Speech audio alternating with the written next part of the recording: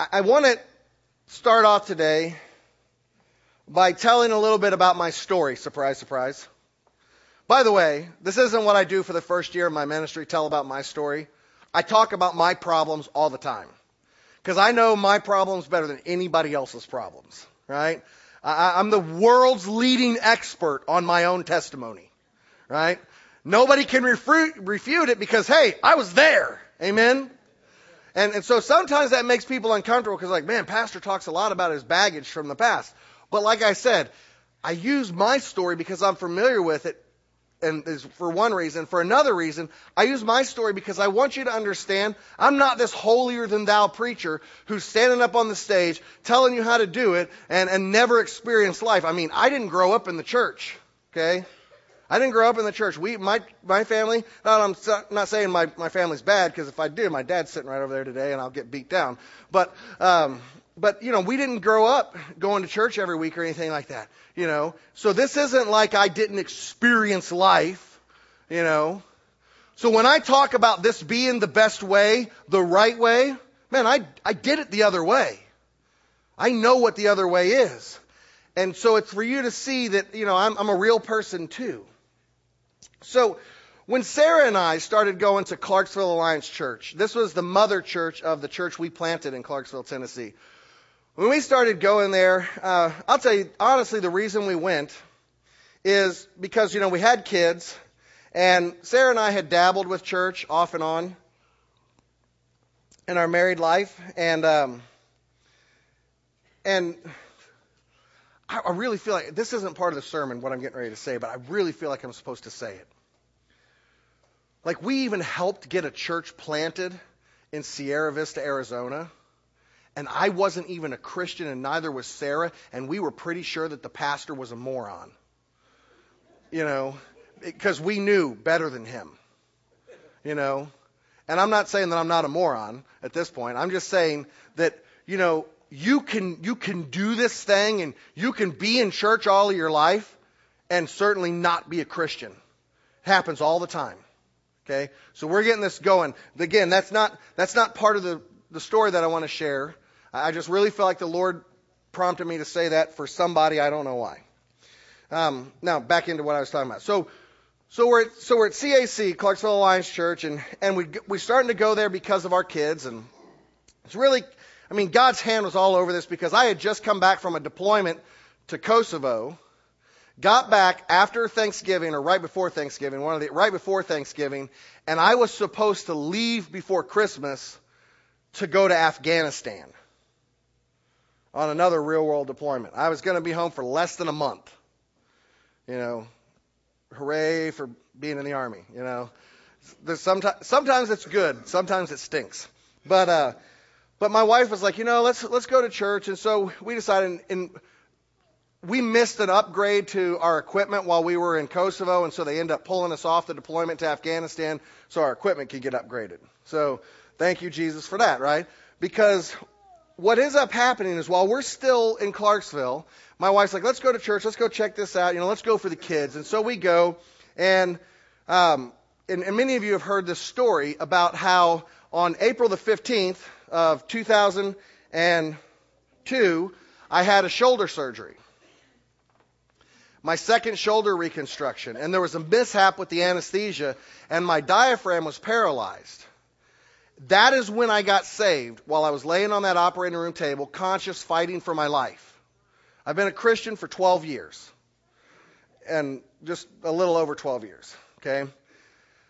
But, so I got saved at that time period, and it was really interesting because one of the things that God was doing inside of Sarah and I as I got saved was working inside of our heart about what that meant to be a believer who trusted in Him with everything.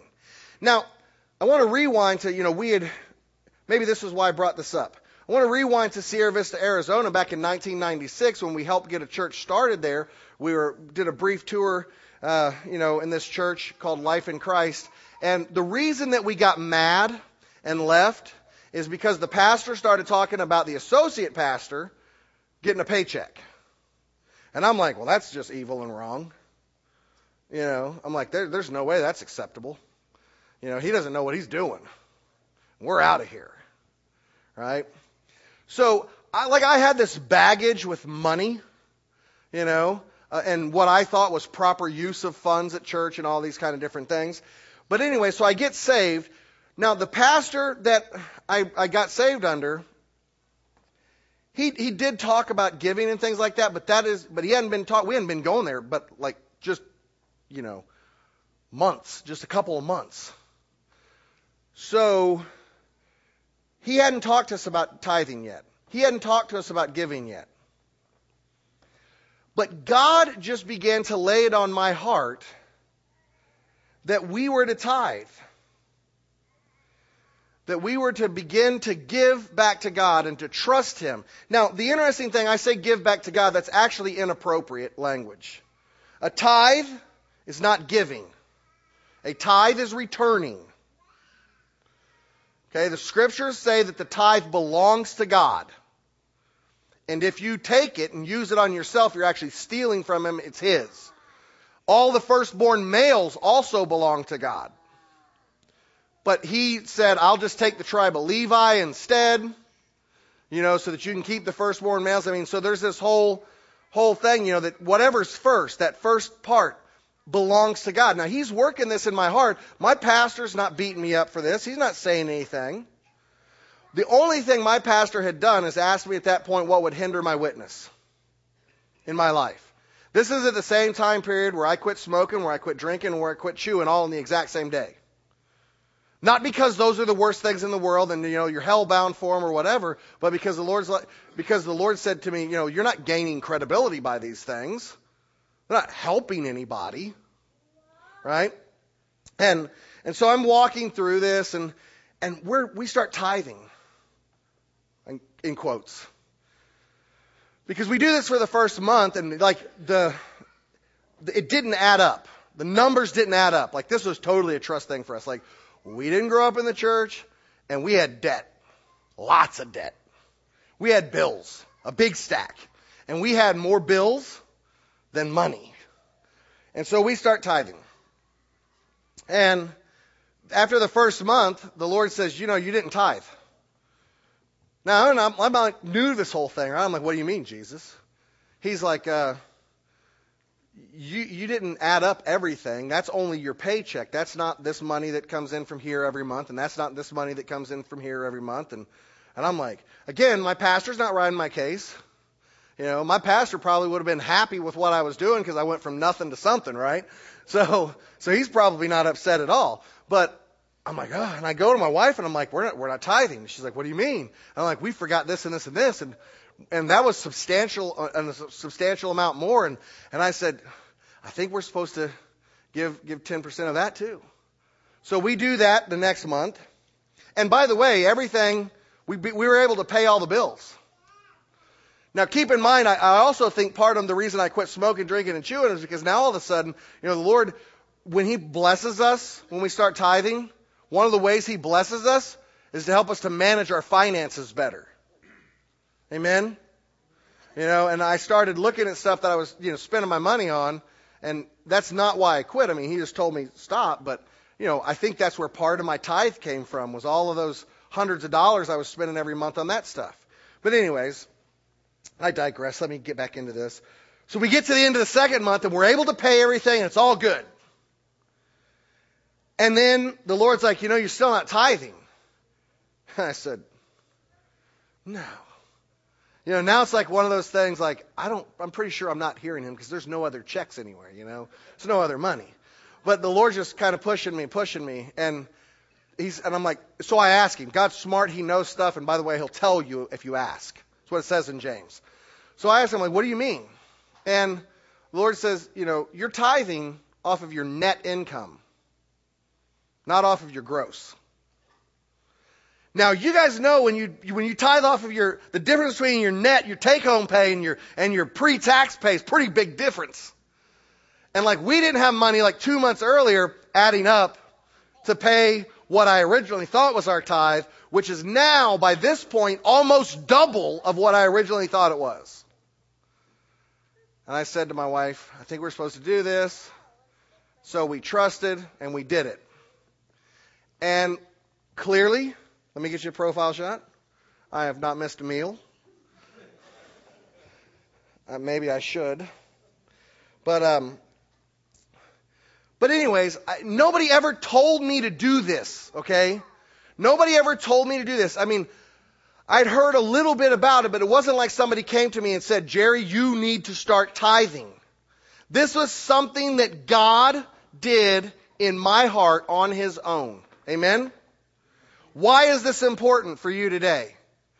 Because you cannot do what I'm getting ready to preach about and teach about today, which is tithe, because I stand up here and tell you to do it. Should you do it? Yes. I'm going to say something really crazy. If you're born again and you don't do it, it's sin.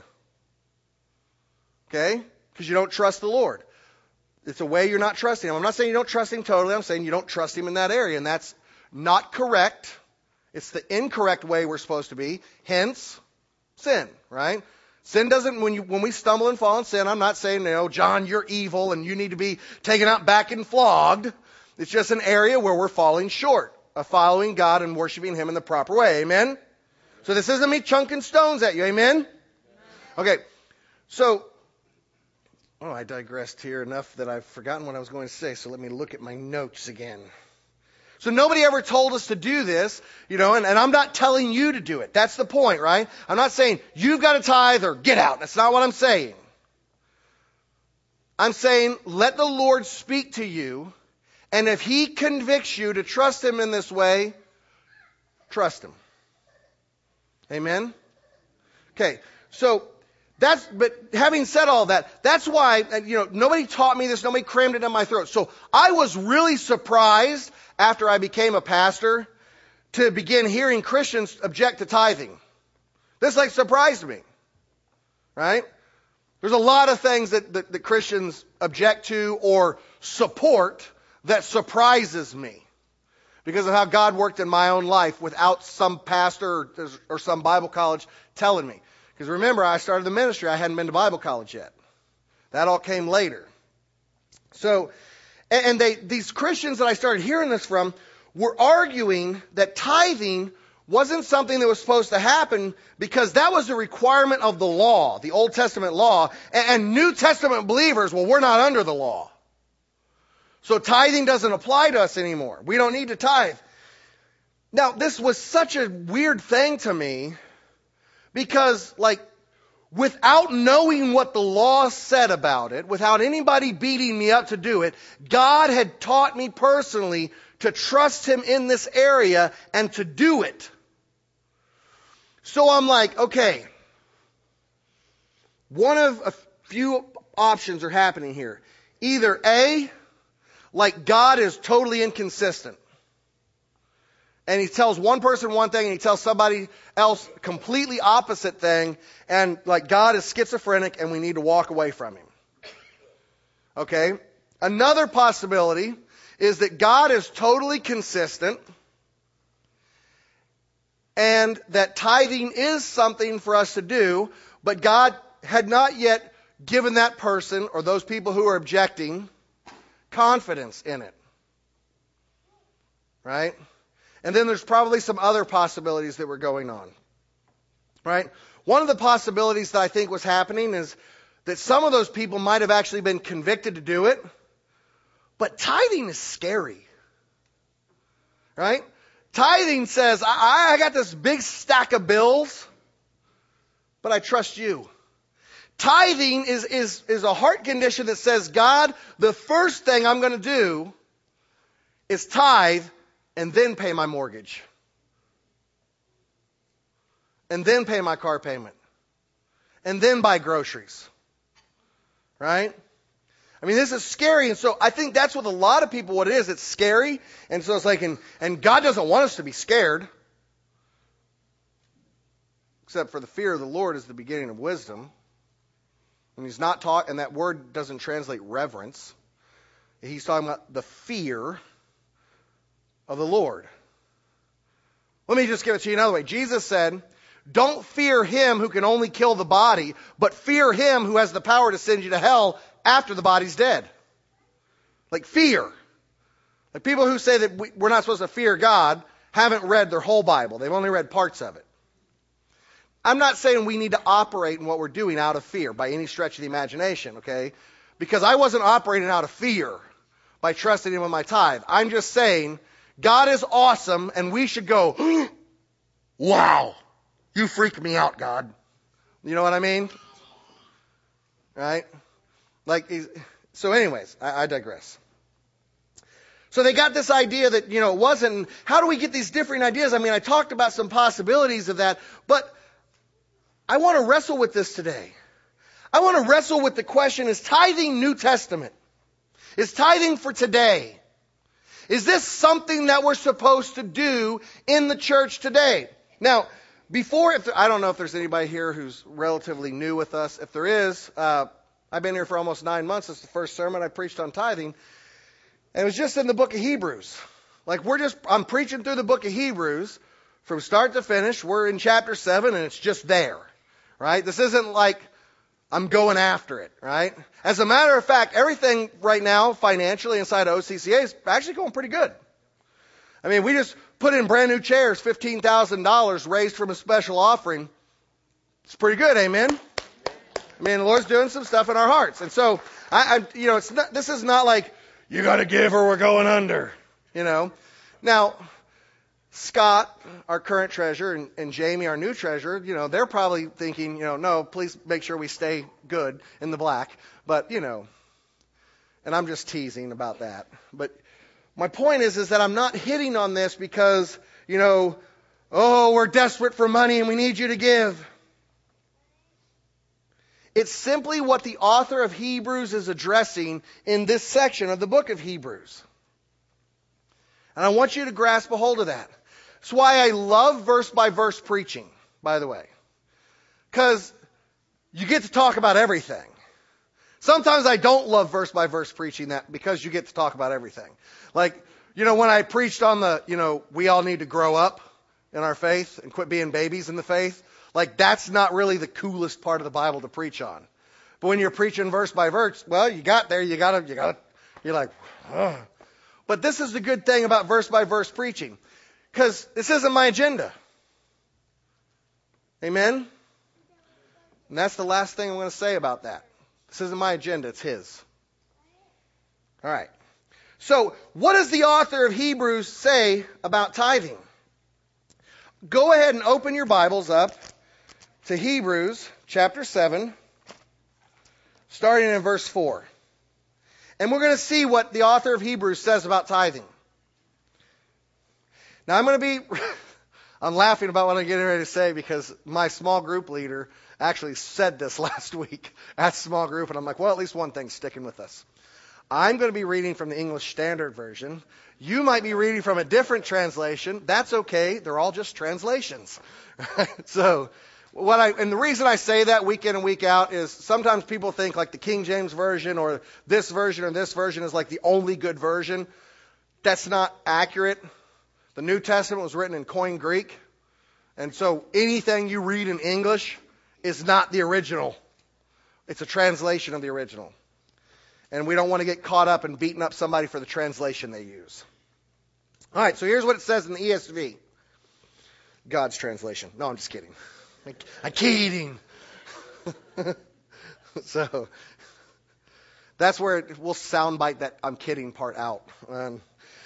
See how great this man was to whom Abraham, the patriarch, gave a tenth of the spoils? And those descendants of Levi who received the priestly office have their commandment in the law to take tithes from the people. That is from their brothers, though these were also descended from Abraham. But this man, who does not have his descent from them, received tithes. And from Abraham, and blessed him who had the promises. It is beyond dispute that the inferior is blessed by the superior. In the one case, tithes are received by mortal men, but in the other case, by the one of whom it is testified he lives. One might even say that Levi himself, who receives tithes, paid tithes through Abraham, for he was still in the loins of his ancestor when Melchizedek met him. So let's pray and let's dig into this. Amen. Father, you are awesome. You are holy, you are righteous, and you are good. And Lord, we wrestle through a tough section of Scripture about a controversial issue, money. But Lord, you're not afraid of it. And so we shouldn't be afraid of it, looking at it and see what you say about it. Lord, we ask that today that this sermon would, Lord, be processed internally by each one of us in our heart, and that you would speak to us through your Holy Spirit, and we would know what you would have us to do in this area. And it's Jesus, in Jesus' name we pray. God's people said, amen. So in last week's message, I pointed out the likelihood that Melchizedek, who this is about here, and Jesus were actually one and the same person. That Melchizedek, that who Abraham is paying the tithes to there, was actually Jesus. Right? Remember that? I mean, it says that in one case, talking about the Levites, the tithes are received by mortal men, but in the other case, Melchizedek, by the one of whom it is testified he lives. And we know it's testified that Jesus is the one that lives. Amen? So, and we did, and I'm not going to go back over all of that, but because this has got a ton of implications, and we wrestled with that in our sermon-based life groups, but some of those implications. But one of the implications for our faith about this is really in the regards to tithing, because the author of Hebrews makes a pretty strong suggestion here. The author of Hebrews says that Melchizedek / Jesus receives our tithes in heaven as we tithe on earth. In the one case, the tithes are received by mortal men, but in the other case, by the one of whom it is testified that he lives. On the surface, this seems like a bizarre thing for the author to point out. I mean, why, after telling us to move on to deeper things, remember, chapter 5 into chapter 6, he's like, let's move on to deeper stuff. Let's get into the meat of Christianity. Let's get into the meat of our faith. Why are we talking about tithing? And when it comes to Melchizedek. Now, to be fair, when you get to wrestling with the rest of chapter 7 of Hebrews, a lot of the talk about Melchizedek has to do with establishing the legitimacy of Jesus as our great high priest apart from the law. A lot of that does. To be fair, I want to just tell you that on the front side, okay? But those are for future sermons, and I'm not going to go over those today, okay? But why talk about tithing at all when you're talking about this, right? Now, one of the things that I think that comes out of this about tithing, and it's one of the things that I don't think many people understand. When you tithe, you are not giving your money to Jerry Breedlove, or to the elders, or to OCCA. When you give an offering over and above your tithes, you're not giving it to the Great Commission Fund. You're giving it to Jesus. In tithing and offering, if I want to teach you something here about tithing and offering, I don't ever want you to give money to OCCA. Not ever. If you are giving money to OCCA, stop it. I would say this, it's sin. I want you to give it to Jesus. Because you'll give to Jesus in ways you would never dream about giving to OCCA. I want you to give it to Jesus. Because you will give to Jesus for missions in ways that you would never dream about giving to different missions organizations. I want you to give it to Jesus because you'll do things for Jesus that, quite frankly, you won't do for Keith or John or me or Ron or Fran. In the one case, the tithes are received by mortal men. Okay? So in another way to look at this is we give it to our local church. We give it to our denomination. We give it to our missions groups that we support, Heart for Uganda or the Great Commission Fund or this missionary or that missionary. So in the one case, the tithes are received by mortal men. It's like that's the channel with which we give it. But on the other hand, of the one of whom it is testified he lives. Like you're not just giving to support a ministry. You're giving and returning to God your tithes. You're giving and returning this to the King of all the universe. And you'll do stuff for Jesus you wouldn't dream about doing for me. Amen? Now, another reason that the author of Hebrew brings up the subject of tithing in reference to Abraham and Melchizedek is because Abraham is the one who brought it up first by actually doing it. Like, the author brings up tithing when it comes to Melchizedek because Abraham tithed to Melchizedek. He's just talking about what happened. Amen? Like, Abraham is the one who brought it up. Now, this is really important because, I don't know, this is about 430 years before the law. This kind of bears remarkable similarities to my own story. And I'm not trying to suggest that I'm like a new Abraham, okay, by any stretch of the imagination. But this bears remarkable similarities to my story. Abraham, out of the abundance of his heart, before there was a requirement in the law to tithe, gives a tithe. Now, some people like to argue that it was just offering, it was just something small. No, actually the Hebrew word is masara, and it literally means 1/10. That's the literal translation of the Hebrew word masara. And don't beat me up for my Hebrew pronunciation. But for those of you Hebrew geniuses. But there was no law on tithing when Abraham did this. Abraham wasn't trying to fulfill some part of the Jewish covenant with God. Israel didn't exist as a nation yet, amen? Did you guys know that, amen? Like Genesis, there's no Israel, amen? Like at this point in the book of Genesis. Israel was actually one of Abraham's descendants, Jacob, who wrestled with God and was redeemed. And its name means redeemed. Israel means redeemed. This is before all of that happened. This is before Moses led the children of Israel out of the land of Egypt some 400 years later. And then received the law on Mount Sinai. This is a response of the grateful heart of Abraham. But I'm getting ahead of myself. In Genesis 15:6 and in Romans 4:3, and there's other places where it says this in the Bible, we're told that Abraham believed God. And it was credited to him as righteousness. I could go through a myriad of examples of the ways that Abraham believed God, like, for his offspring and for all these different things. But the example that the author of Hebrews is currently using about how Abraham believed God is in Abraham's faith-filled response to God's allowing Abraham to rescue Lot. Because that's what the story is about when Abraham is given a tithe to Melchizedek, who I'm arguing is Jesus. Right? So the story is about Abraham going and rescuing Lot. Now, the basic story here in Genesis 14, I believe, or 15, whichever one it is that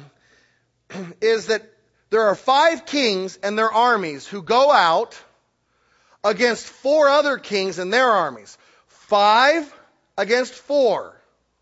Okay?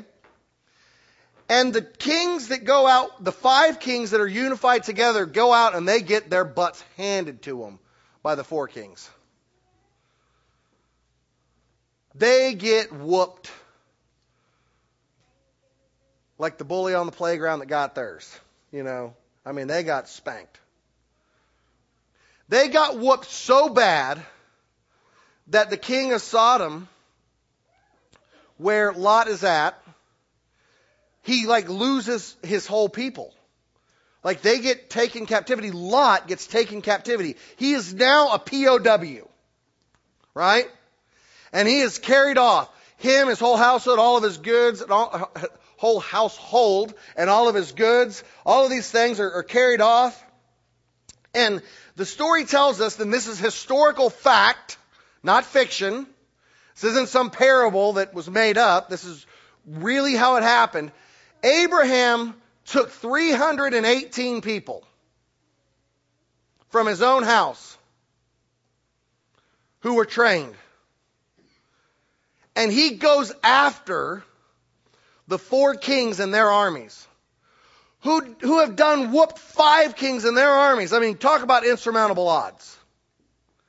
He goes after a bigger force that is seasoned, that has had victory. I mean, they're on a winning streak. Right? And he goes after him to get Lot and to recover all of this stuff. And it's pretty much a miracle that happens. Because Abraham wins. Amen? God gets involved and Abraham wins. Let's try again. God gets involved and Abraham wins. Okay? God gets involved and he wins. And this is just this amazing miracle that happens. And Abraham, I believe, recognizes it as such. Abraham doesn't come back like, dang, I'm good. I got me and Keith would hope I would say the Navy SEALs, but I'm not going to say that. I'm going to say Delta Force. No. But he comes back, he's like, it wasn't like I got me and the special forces here and we're coming back and we're victorious and look at how bad we are. We're some bad mamma jammas. No. I think he comes back and he recognizes this is a pretty awesome miracle. I mean, God got involved. We should have got our tails handed to us, but we went out and did this and we won. And so he's coming back and Melchizedek comes out to meet him. And what's Melchizedek do?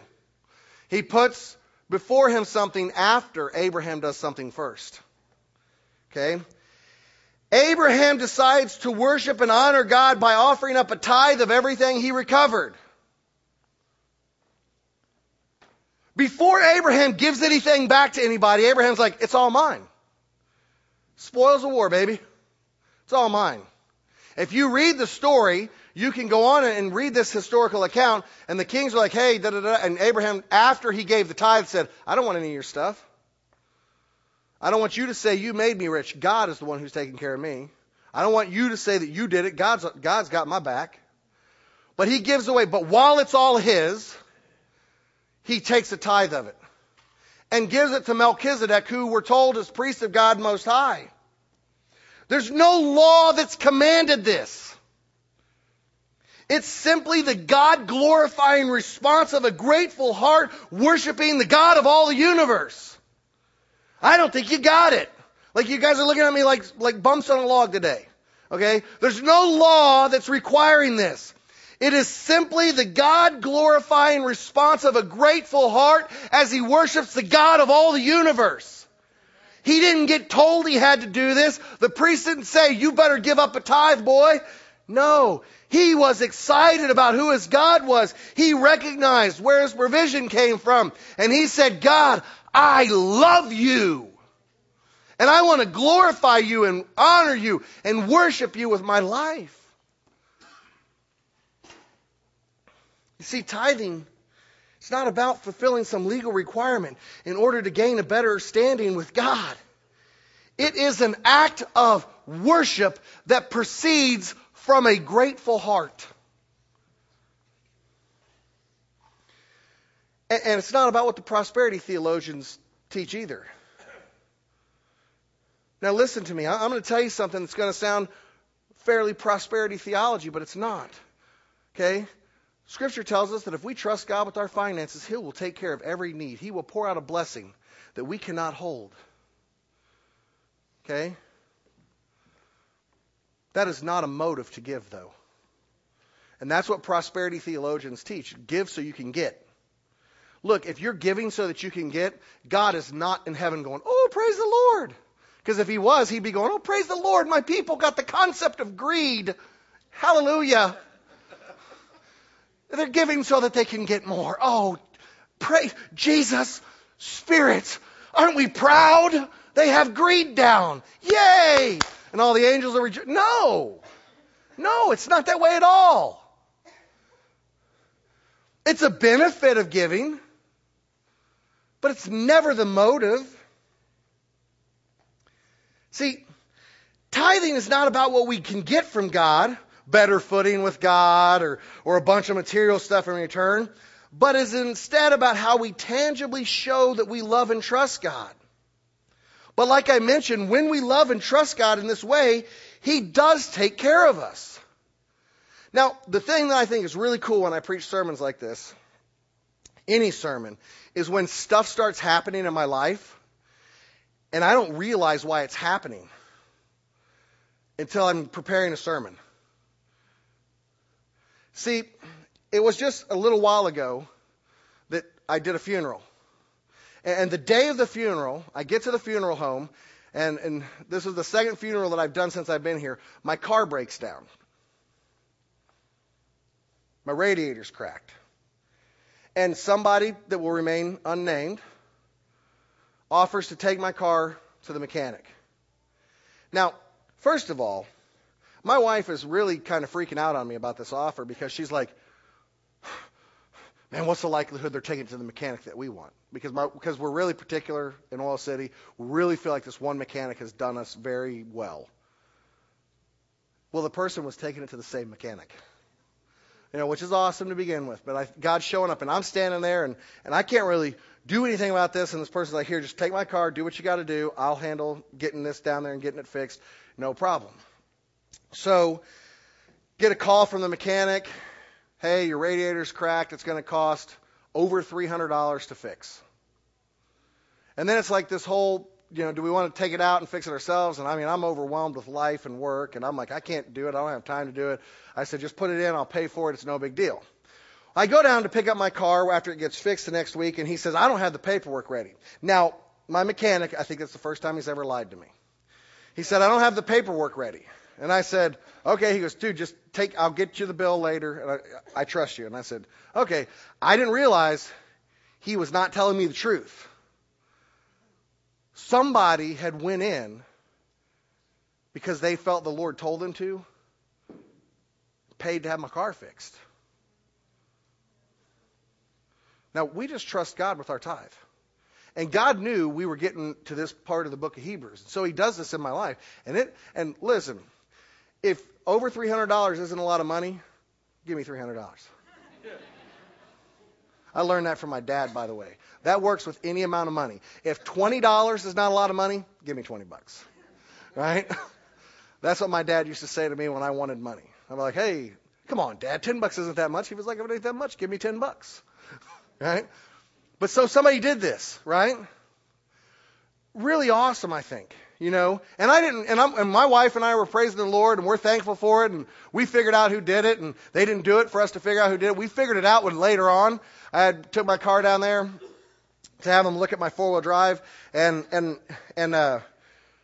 my mechanic couldn't figure out what was wrong with it. He worked on it for hours. He didn't charge me anything for that either. And I went down there to pick it up, and I'm like, dude, where's my bill? And he said, somebody else paid it. And I'm like, okay, my mechanic lied to me for the first time ever when he told me that the bill wasn't ready. But I'm like, I'm cool with that. And I said, well, tell him thanks. And then I figured out, and it's neither here nor there. So I get my car back, and I'm going down to Allegheny Center Alliance Church to be teaching on raising leaders for the harvest. And you got to understand, when you teach at PBI, which is what Stacy and Dave are in, when you go down there, you're getting wealthy. No, not really. There's not a lot of money in this. And so my daughter goes down with me for the last class. And on the way home, my driver's side door, like I'm, driving down the road. And you're like, that door's not shut. So I open the door and boom,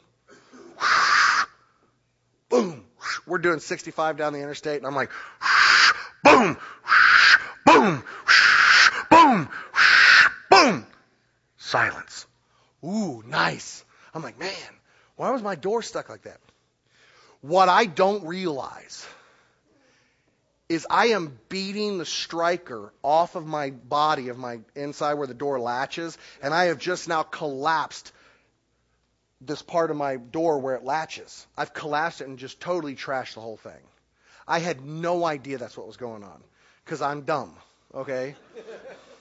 Or because God wanted it crushed. I look at it now, God wanted it crushed.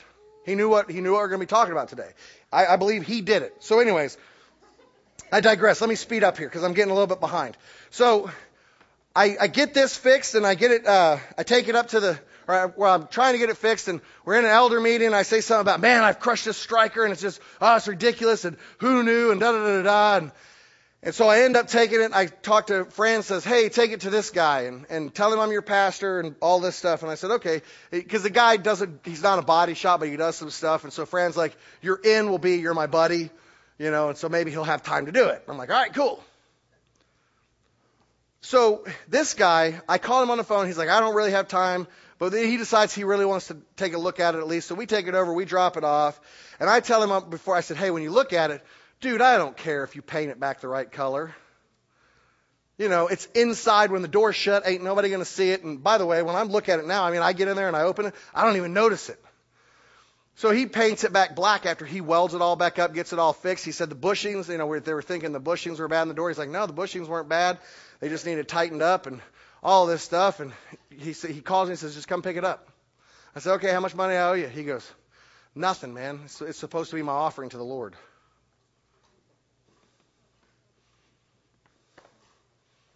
Really? This is like a week and a half ago, like 2 weeks ago at the most. We're galloping up. No, I got this back last Saturday, so it's just a week and a day ago.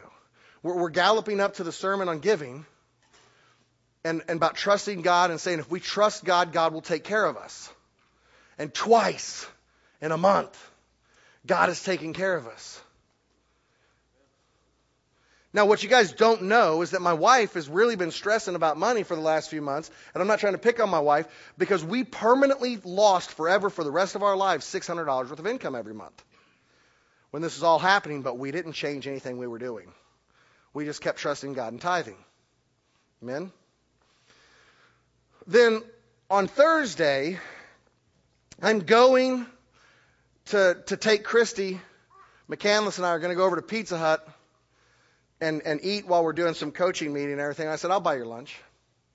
So we're sitting there, and the waitress comes to the table. She wasn't even our waitress. I don't know who she was. I'll have to ask Missy later who it is. She comes and she says, I need to give you this. It's been taken care of. Now, we're looking around, and there is nobody in the restaurant that either one of us recognize. I don't know if somebody stealthed in and stealthed out. I'm not really sure what's happening. But the Lord is like, look, I'm putting this kind of stuff in people's hearts because I want you to be able to stand up this week and tell them, if you trust me, I'll take care of you. Now, I'm not going to ruin, and I'm not going to tell you any of this story, but next week, Steve and Rachel Smith are going to come up on the stage, and God was doing something pretty cool in their heart in regards to giving. And Rachel says, hey, this is going on in my heart, and I'm not going to tell you the story. It's a pretty cool story about what the Lord's doing in their heart, about them trusting God and giving. And something really neat that's going to affect our church for a long time to come, I believe. A really neat thing, a ministry idea they've come up with as the Lord was speaking to them. And I'm like, wow, God's pretty cool. He knows what's going on. Like if I had any doubts that we're supposed to talk about this today, it kind of clears it up. Amen? So, God takes care of us when we trust Him. And He's doing this not just in my life, but He's doing this in the lives of other people. Now, I want to point this out again, that tithing often provides tangible benefits in our lives, but these are never to be used as a motive for tithing. Let me give you one more real quick story to point out why. Okay, Larry Williams, he's one of my best friends in the world. He does not care that I tell this story. When he very first started tithing, he didn't do it because the Lord convicted him. He did it because he heard that if you give, you get rich. So Larry would tithe to get. And when things were getting tight, Larry would throw in an extra $100 or $200 in the offering plate like it was, I don't know, a slot machine or something, My friend went bankrupt for the second time while he was doing this. The first time they did the bankruptcy, like the restructuring bankruptcy. The second time this was going so poorly and he's over and above tithing, and he goes into financial ruin. And God said, Larry, you can't give to get. That's greed. Larry walked away from that at this point. This was years ago. 10, 11 years ago, 12 years ago. Larry, at this point, he's a tither for a different set of reasons, and God has restored all of those things in his life. He has a nice house. He's got a nice wife. He's got a couple of thug kids. No, he's got good kids. No, I'm just picking. But if they hear the sermon, they're going to beat me up. But anyways, I mean, God restored all of these things in his life when Larry said, you know what? God, I'm sorry. I repent from this, and I want to do this for the right thing. I'm saying this because this is critical. You got to understand this. You cannot give so that you can get, because there's no promise there. If you give to get, you go broke. You get heartache and trouble. Okay? Giving to get is greed. So, how does this play out practically in our lives in a New Testament context? Well, here's how I think it plays out. When we have a grateful heart, overflowing with love, we want to bring an offering. My friend who took care of my vehicle had a grateful heart, overflowing with love. God moved in their heart, this couple's heart, and they brought an offering of love to God. Not to me, but to him. It was a response of their love to Jesus. Rachel and Steve really personify this with what they're going to share next week about this grateful heart. Talking about the thanks offering and being thankful to God and giving out of those things. When we have a grateful heart that loves God, it's an overflow. Offerings and tithing are an overflow of that. We want to bring an offering. My God-glorifying response after I got saved, I wanted to bring something of worth to God. As I considered what to bring to God, my heart naturally settled on bringing a tithe, a full 10% of my gross income to God. I already told you how I got to the 10%. God did this in my heart. Why 10%? Why did God do that? Why 10%? There's several reasons why. First, tithing, 10%, has always been the amount that God has placed in people's heart. Jesus Christ is the same yesterday, today, and forever. Say that with me. Jesus Christ is the same yesterday, today, and forever. Hebrews 13:8. He doesn't change. He is not different in the Old Testament as he is in the New Testament. He placed in the heart of Abraham 10%. That's what he does. Right? He hasn't changed. It wasn't Moses was told, tell the people to bring a tithe. Right? Tell the people to bring a tithe. Why 10%? Again, why a tithe? 10 numbers are important in Scripture. Like the number 7. You guys know what the number 7 is? What's that? It's the number of perfection. You know what the number 8 is? New beginnings. Right? Because that's the new beginning of the new week. I mean, numbers have a significance. And if you go and look up the number 10, things happening 10 times, it's the number of testing. How many plagues in Egypt? What? How many commandments? Okay, how many disciples? 12. It's a trick question. How many times was Jacob's wages changed by Laban? Yes. Who said it? Somebody said it. I heard it. I mean, you may have guessed it, but this is over and over and over again. 10 is the number of testing.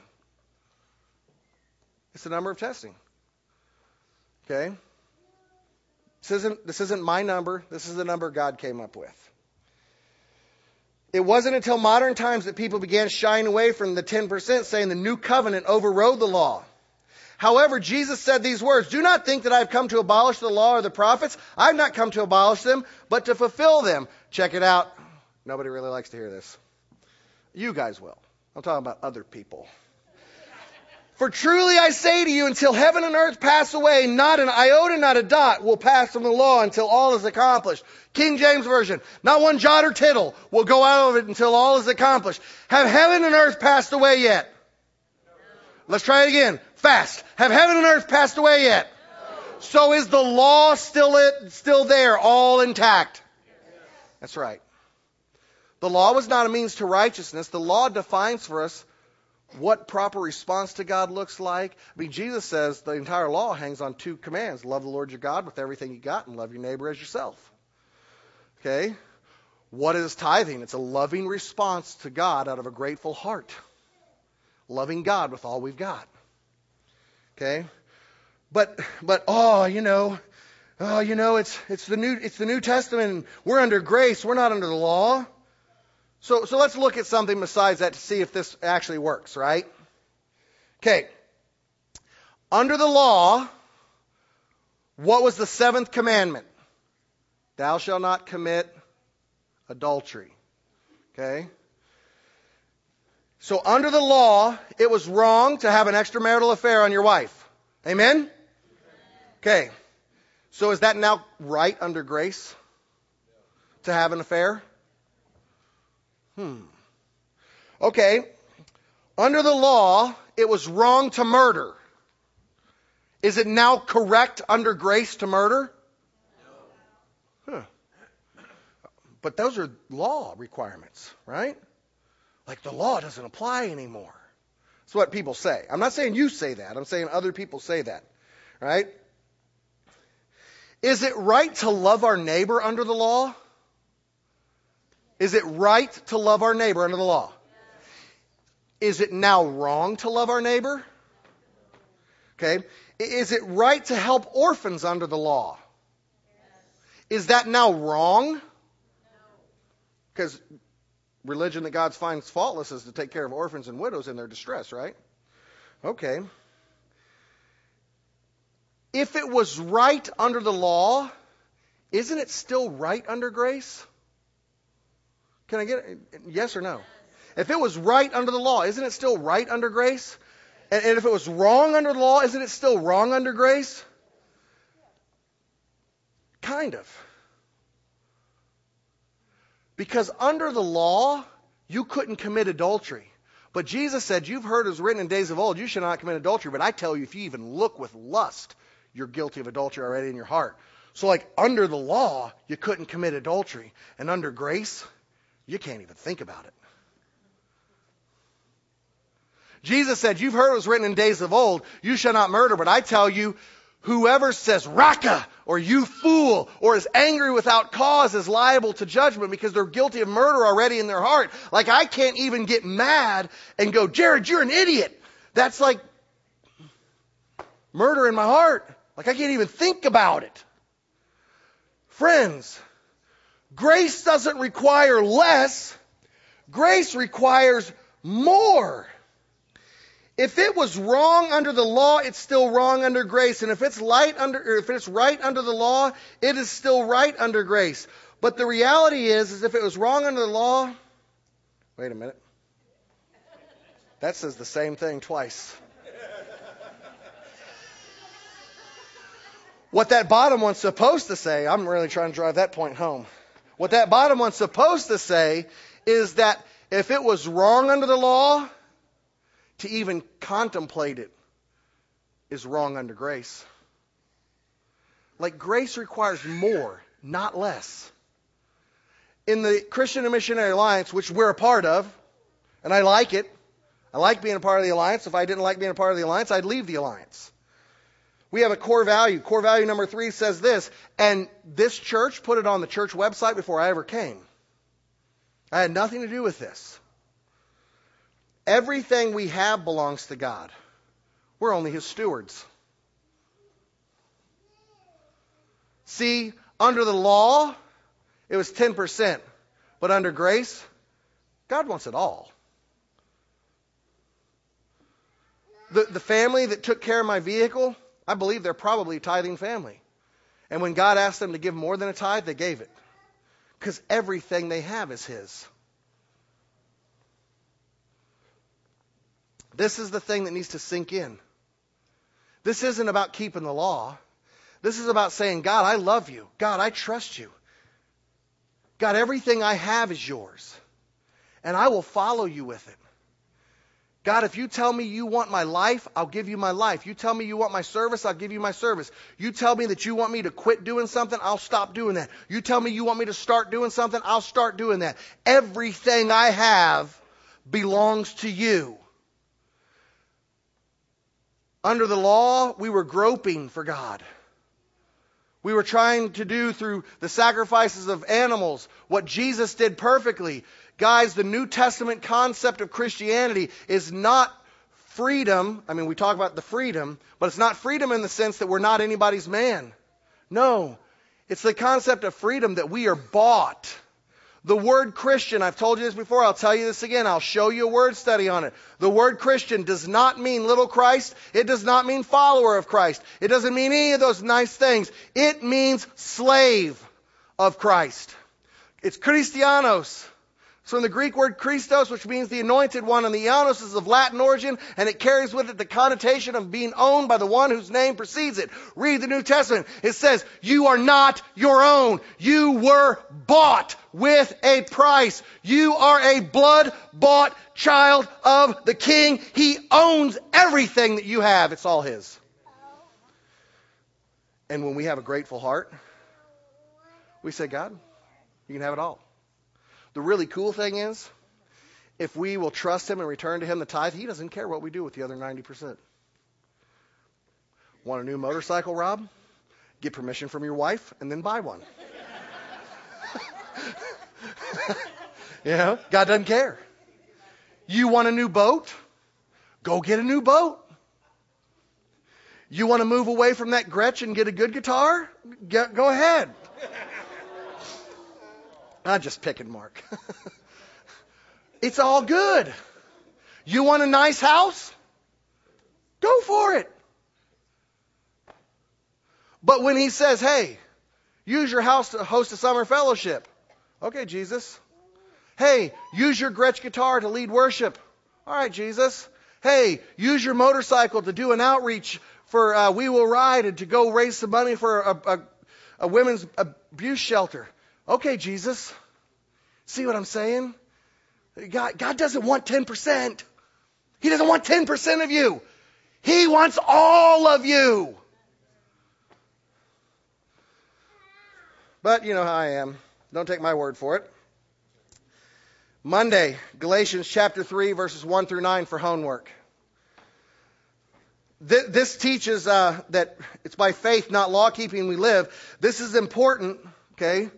Because God says so is merely trying to keep the law. If we do something because God says so, we're just trying to keep the law. God doesn't bless this, but when we tithe out of trust, it's good. Now, this isn't necessarily about tithing. Monday 3, 1 through 9, tithing is an application of it, but it's about our motive. We do stuff because we trust God and we love God. Okay? Tuesday, James 2, 14 through 26. Faith without works is dead. Some people say, well, I trust God, so I don't have to tithe. I think if you were talking to James, James said, oh, well, you tell me you have trust and don't tithe, and I'll show you I trust by tithing. Right? So that's Tuesday. Wednesday, 2 Corinthians 8, 1 through 15. The Corinthian church is encouraged to give generously out of a heart of love in response to their God. Right? Again, motive for giving. Thursday, Proverbs 3, 9 through 10. This very short one. This tells us the benefits of giving, not the motive. Friday, Malachi 3, 6 through 12. It's the only thing we can test God in.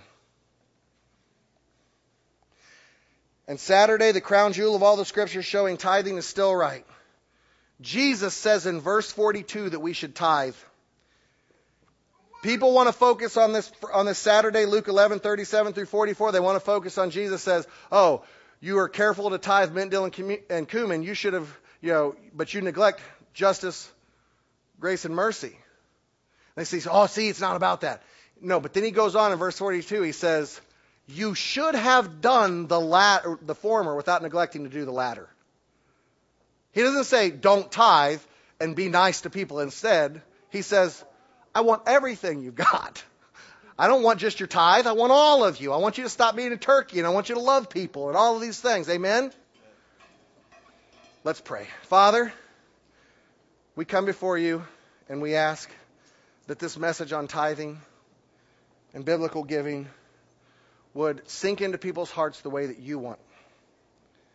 And we ask that you would work in ways that only you can. And it's in Jesus' name we pray. And God's people said,